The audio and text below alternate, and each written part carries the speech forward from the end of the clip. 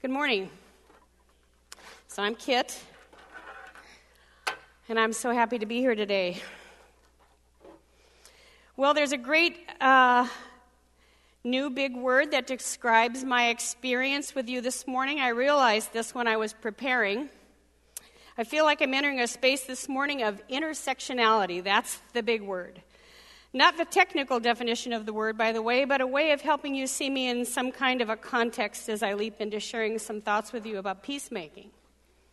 For I'm seeing some intersecting of some of my own personal spaces here in this peacemaking conference.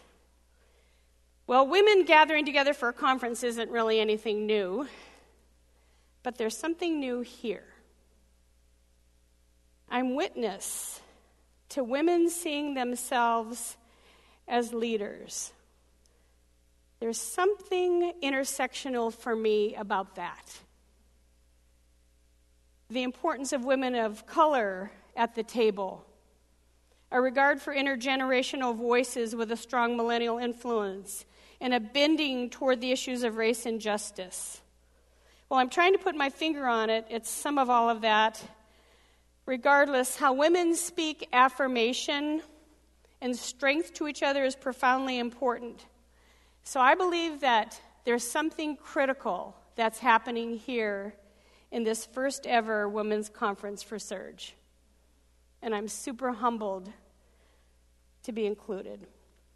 Well, the second intersectional space for me at this conference is we're talking about peacemaking for a whole day and a half, which means we intend to listen to the voices from the margins, those who live in unpeace, who wrestle with principalities and powers systemically. Well, that's my world, and has been since I was 19. I became a Christian then and have lived among the poor for 45 years, and have learned to hear the cry of the poor. And so inviting me to be part of a peacemaking conference is a super privilege. And my last comment on personal intersectionality is this. You titled the conference, Waging Peace in a Hostile World. Who titles their first ever women's conference that way? Waging and hostile. Who uses those words? Well, titles are important and say an awful lot about intentions. So the team that planned this conference didn't want to hide at all from you or from me what they meant to do, to get down to business about peacemaking. And so I say, well done. I myself teach a Bible study called Mystic Activist Bible Study. And everybody says, what in the world is that? And so I want you to know that I think titles create holy agitation. And I like that. So this is familiar territory for me. And so I agree and join you in holy agitation. So I want to say this. We celebrate the times we're in because this is the kind of women's conference you and I want to be at. That's my intersectionality.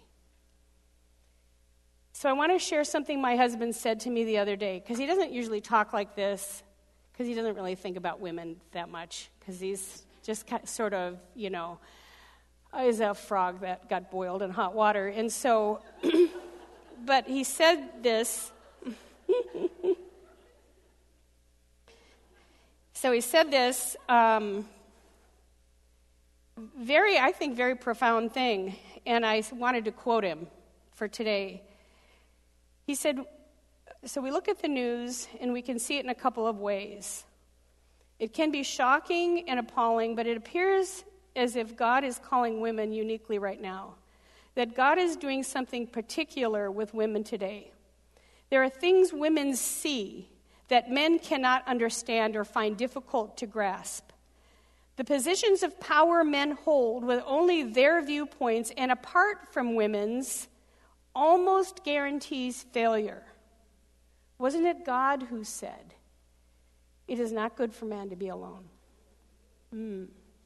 Another way to say that what we're doing here is important and essential, I think. This is blessed work. Blessed are the peacemakers, because they will be called daughters of God. into a world that is ugly with violence and hate, Jesus sends us as peacemakers. To God be the glory. So the invitation is that peacemakers enter into spaces where there is no peace. It was Martin Luther King Jr. who said, "Without justice, there can be no peace." He who passively accepts evil is as much involved in it as he who helps to perpetrate it. The way to bring peace is to identify evil and inequity, to call out the injustices that claim the dignity of life and the right of people to flourish. When we acknowledge that our prayers, I love this up here, by the way, for transformation, for peace, for reconciliation. Let's take specifically the Lord's Prayer, the prayer that Jesus gave us, for the kingdom to come, for God's will to be done on earth as it is in heaven. Then, of course, we acknowledge that by praying that prayer, we have committed ourselves to move from words to action. By way of illustration, let's listen to St. Teresa of Avila, who says this: Christ has no body on earth but yours, no hands but yours, no feet but yours. Yours are the eyes through which Christ's compassion for the world is to look out. Yours are the feet with which he is to go about doing good. And yours are the hands with which he is to bless us now. So the background to this talk today is the story of the Good Samaritan. And I know you've heard this story so many times you might be tempted to check out, but I really ask you to stay with me. I want you to see the characters as us, the context of the unrest inside the parable as a contemporary one, and our action or our inaction as the point of the story. So, an expert in the law stood up. We'll go to the next slide. Thank you. To test Jesus. Teacher, what must I do to inherit eternal life? Jesus said, what is written in the law? How do you read it? He answered, love the Lord your God with all your heart, with all your soul, with all your strength, with all your mind, and your neighbor as yourself. You've answered correctly, said Jesus. Do this, and you will live. So each part of this parable breathes onto us truth. Well, I've asked myself for years from God and others to understand what happens to us when we are filled up, really filled up and up and up and up with the love of God, as this scripture commands. Loving him with all our heart, soul, and mind, and strength, and will, and desire, and imagination, and time, and spirit, and gifts. If I love God first and last, then what? I believe this story fills in the blanks. Love. It spills out onto neighbor. Love of God creates love of neighbor. My proposition is that peacemakers are lovers of God. They are Jesus followers. They get this if-then proposition. They recognize that peacemaking is a divine work of love and therefore of peace. God, being the author of peace, calls us to join him in loving our neighbors in their unrest. And so I'm going to tell you a story about a terrible time of unrest and an extraordinary lover of God.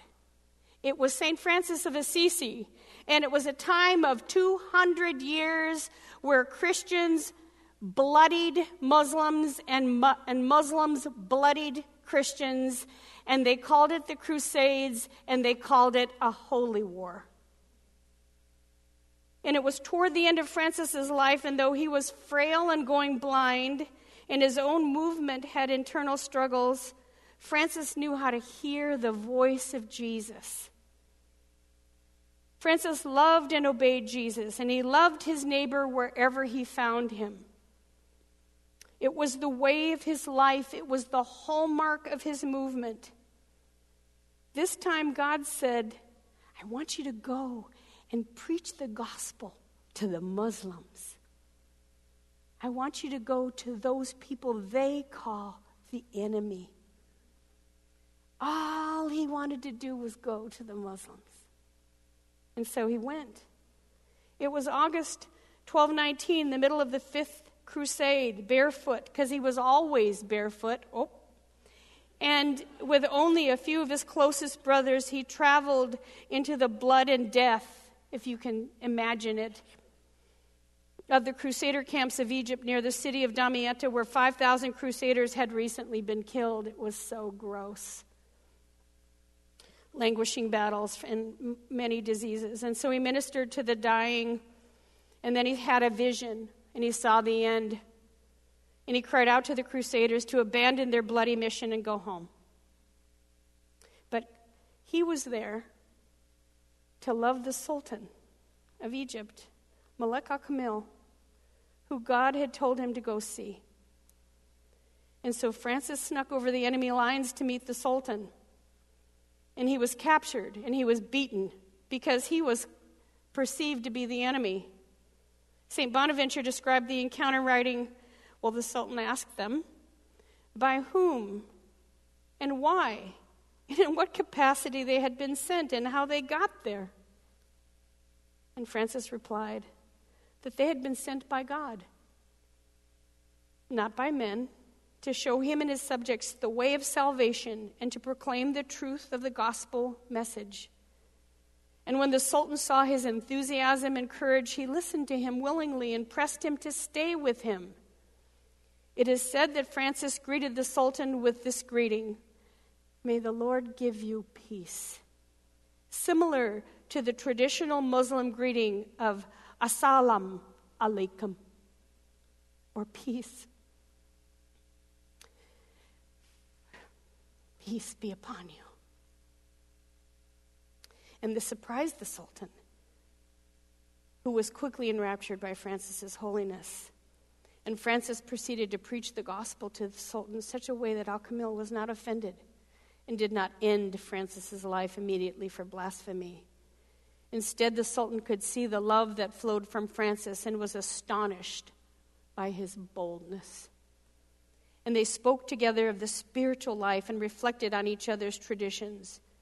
And the two friars stayed in the Muslim camp for several days and departed on peaceful terms. Before they left, Al-Kamil wanted to give Francis lavish gifts, but Francis refused according to his vow of poverty. This too left Al-Kamil speechless, as he was not aware of a man who refused earthly honors. Francis eventually accepted the single gift of an ivory horn. The encounter changed Al-Kamil, who gave safe passage to Francis and his companions and began to treat Christian prisoners of war with surprising kindness. The Sultan proceeded to negotiate for peace with the Crusaders, asking them to leave Egypt. But the efforts ultimately failed. 3 years later, Al-Kamil offered peace again, but the efforts ultimately failed again. And he consequently opened the floodgates of the Nile to further deter them. 8 years later, there was a peace agreement. The scriptures teach us that the love of God compels us to enter spaces where there is no peace.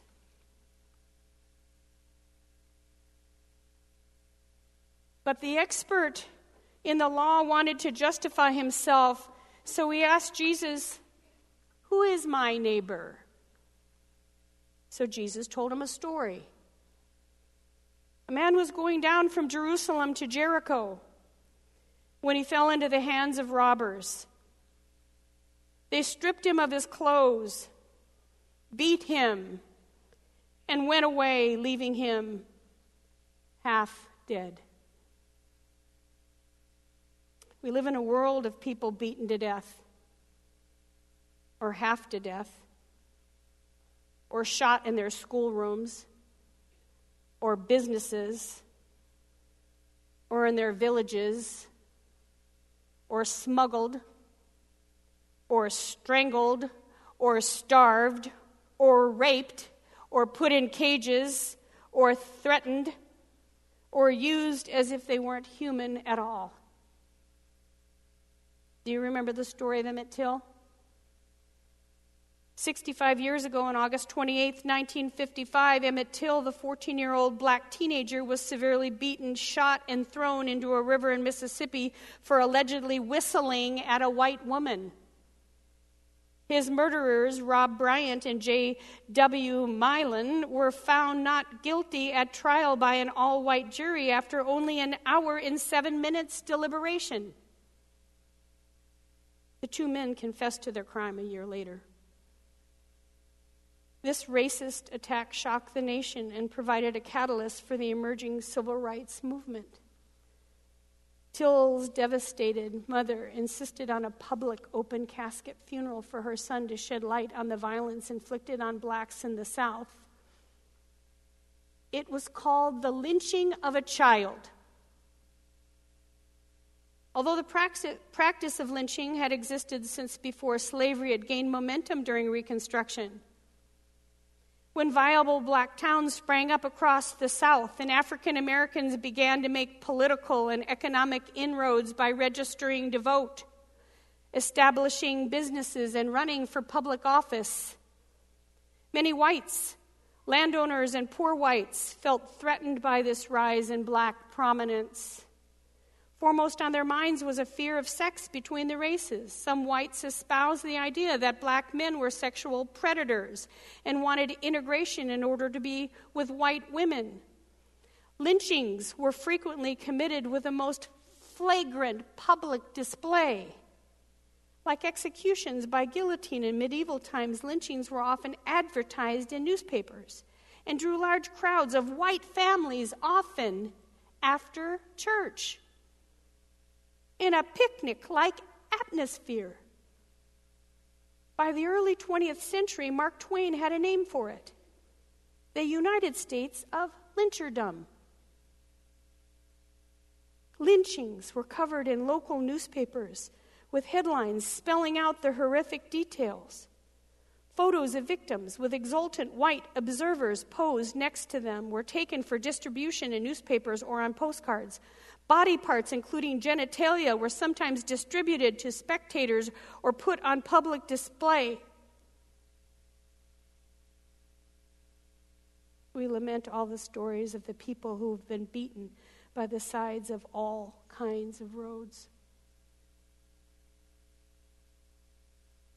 Today there is a practice in vigils, in churches, in memorials, in marches, in poems, in songs, in raps, in laments, crying out for the ones murdered to say their names out loud.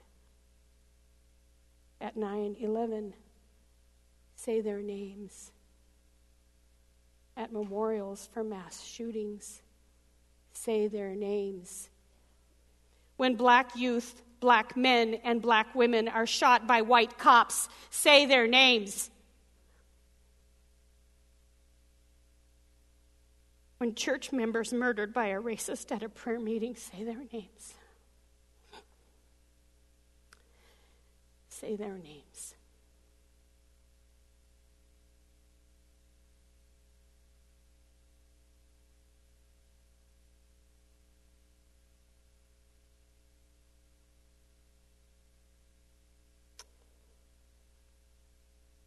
A priest happened to be going down the same road. And when he saw the man, he passed by the other side. So too, a Levite, when he came to the place and saw him, passed by on the other side.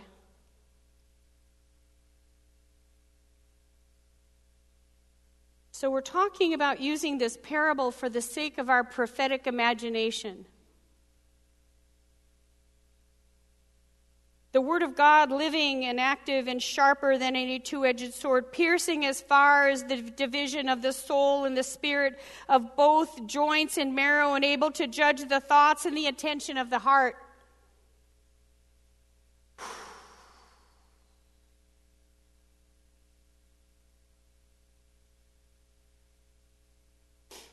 So that we can enter into places where only the brave will go. Because these places that need peacekeepers are violent and forsaken and marginalized for a reason. People walk on by for a reason. Religious people walk on by for a reason. You and I can judge them all we want, but religious people walk on by for their reasons. And for whatever reason, love does not compel them. Love of God does not compel them to stop.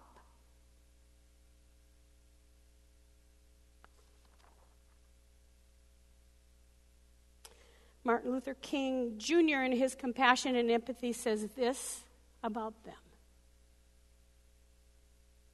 Now, you know, we use our imagination a great deal to determine why the priest and the Levite didn't stop. But I'm going to tell you what my imagination tells me. It's possible that these men were afraid. You see, the Jericho Road is a dangerous road. It's a winding, meandering road. It's really conducive for ambushing. In the days of Jesus, it came to be known as the Bloody Pass. And you know, it's possible that the priest and the Levite looked over at that man on the ground and wondered if the robbers were still around. Or it's possible that they felt the man was merely faking. And he was acting like he had been robbed and hurt in order to seize them over there, lure them over there for quick and easy seizure. And so the first question that the Levite asked was, if I stop to help this man, what will happen to me? But then the Good Samaritan came by and he reversed the question. If I do not stop to help this man, what will happen to him? And since this story isn't about them anyway, let's move on. But a Samaritan. But a Samaritan, as he traveled on that same road, that same dangerous, bloody path road, he came where the man was. And when he saw him, and when he saw him,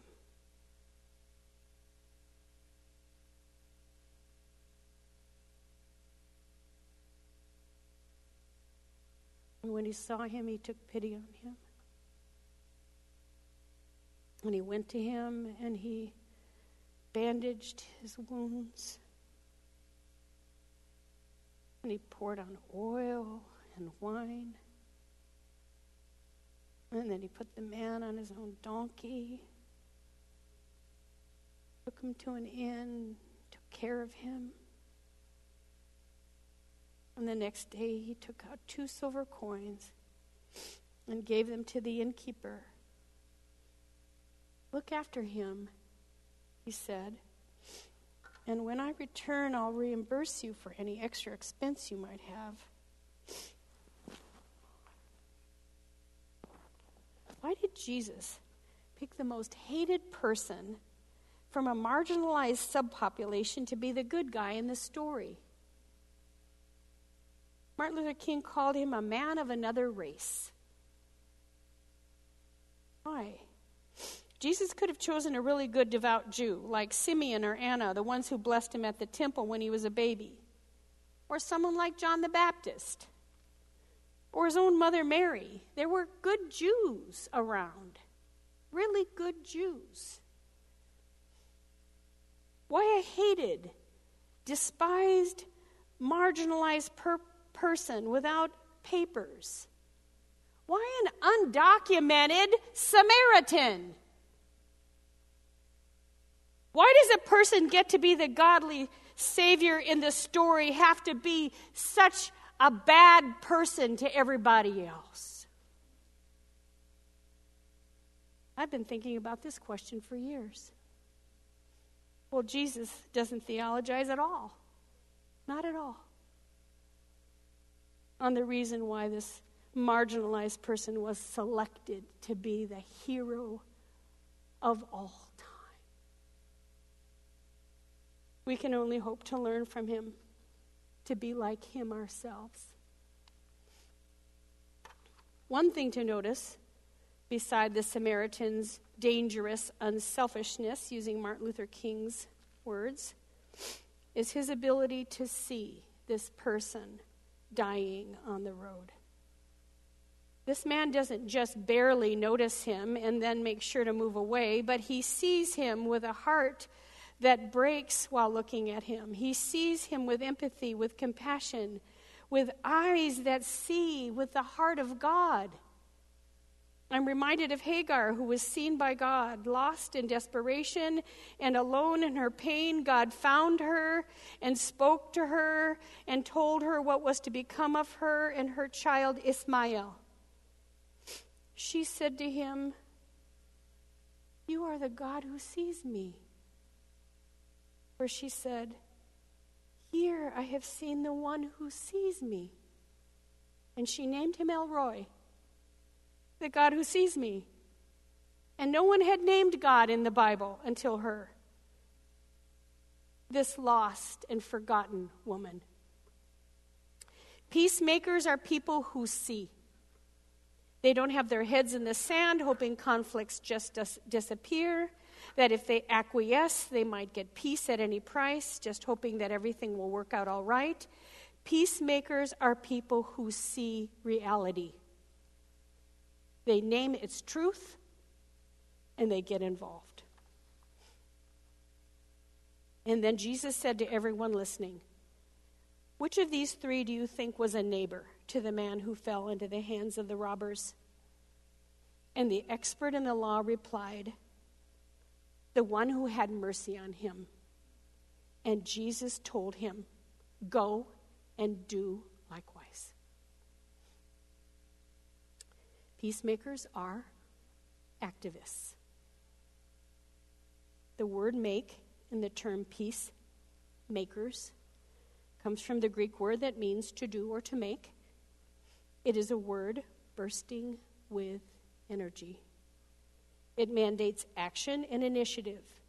Notice Jesus did not say, "Blessed are the peace wishers," or the peace hopers, or the peace dreamers, or the peace lovers, or the peace talkers. Peace must be made. Peace never happens by chance. A peacemaker is never passive. They always take the initiative. They are up and doing. Peacemakers pursue peace. Go and do. Go and do. Women, leaders. It is more than just becoming peacemakers ourselves, for God has given us the work of making peacemakers. According to Ephesians, God has appointed some of us apostles, prophets, evangelists, pastors, and teachers to nurture and prepare all the holy believers to do their own works of ministry that build up the body of Christ, to go out into all Jerusalems, all Judeas, all Samarias, and the various uttermost parts of the world. So let us take each other by the hand and say boldly, "Let's go together. Let's go straight into the places which are suffering and oppressed and join the work of the kingdom of God. Let's go out in the name of Jesus. Let's go out and be and make peacemakers." And I want us to learn how to pray with our brother St. Francis a prayer like this, or this one in particular, and I'll actually adjust the words a little bit so they don't sound like they're from the 12th century. Lord, our world is in trouble. Make me an instrument of your peace. Feels like there's so much hatred everywhere.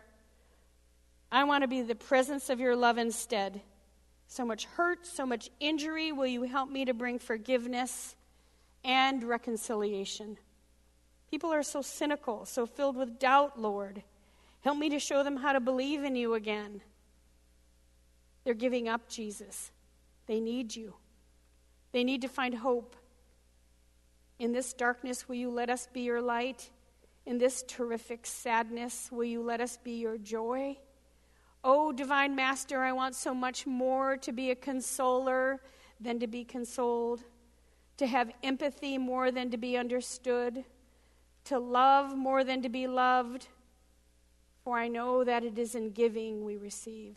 It is in forgiving we are forgiven. And it is in dying that we are born to eternal life. Amen and amen.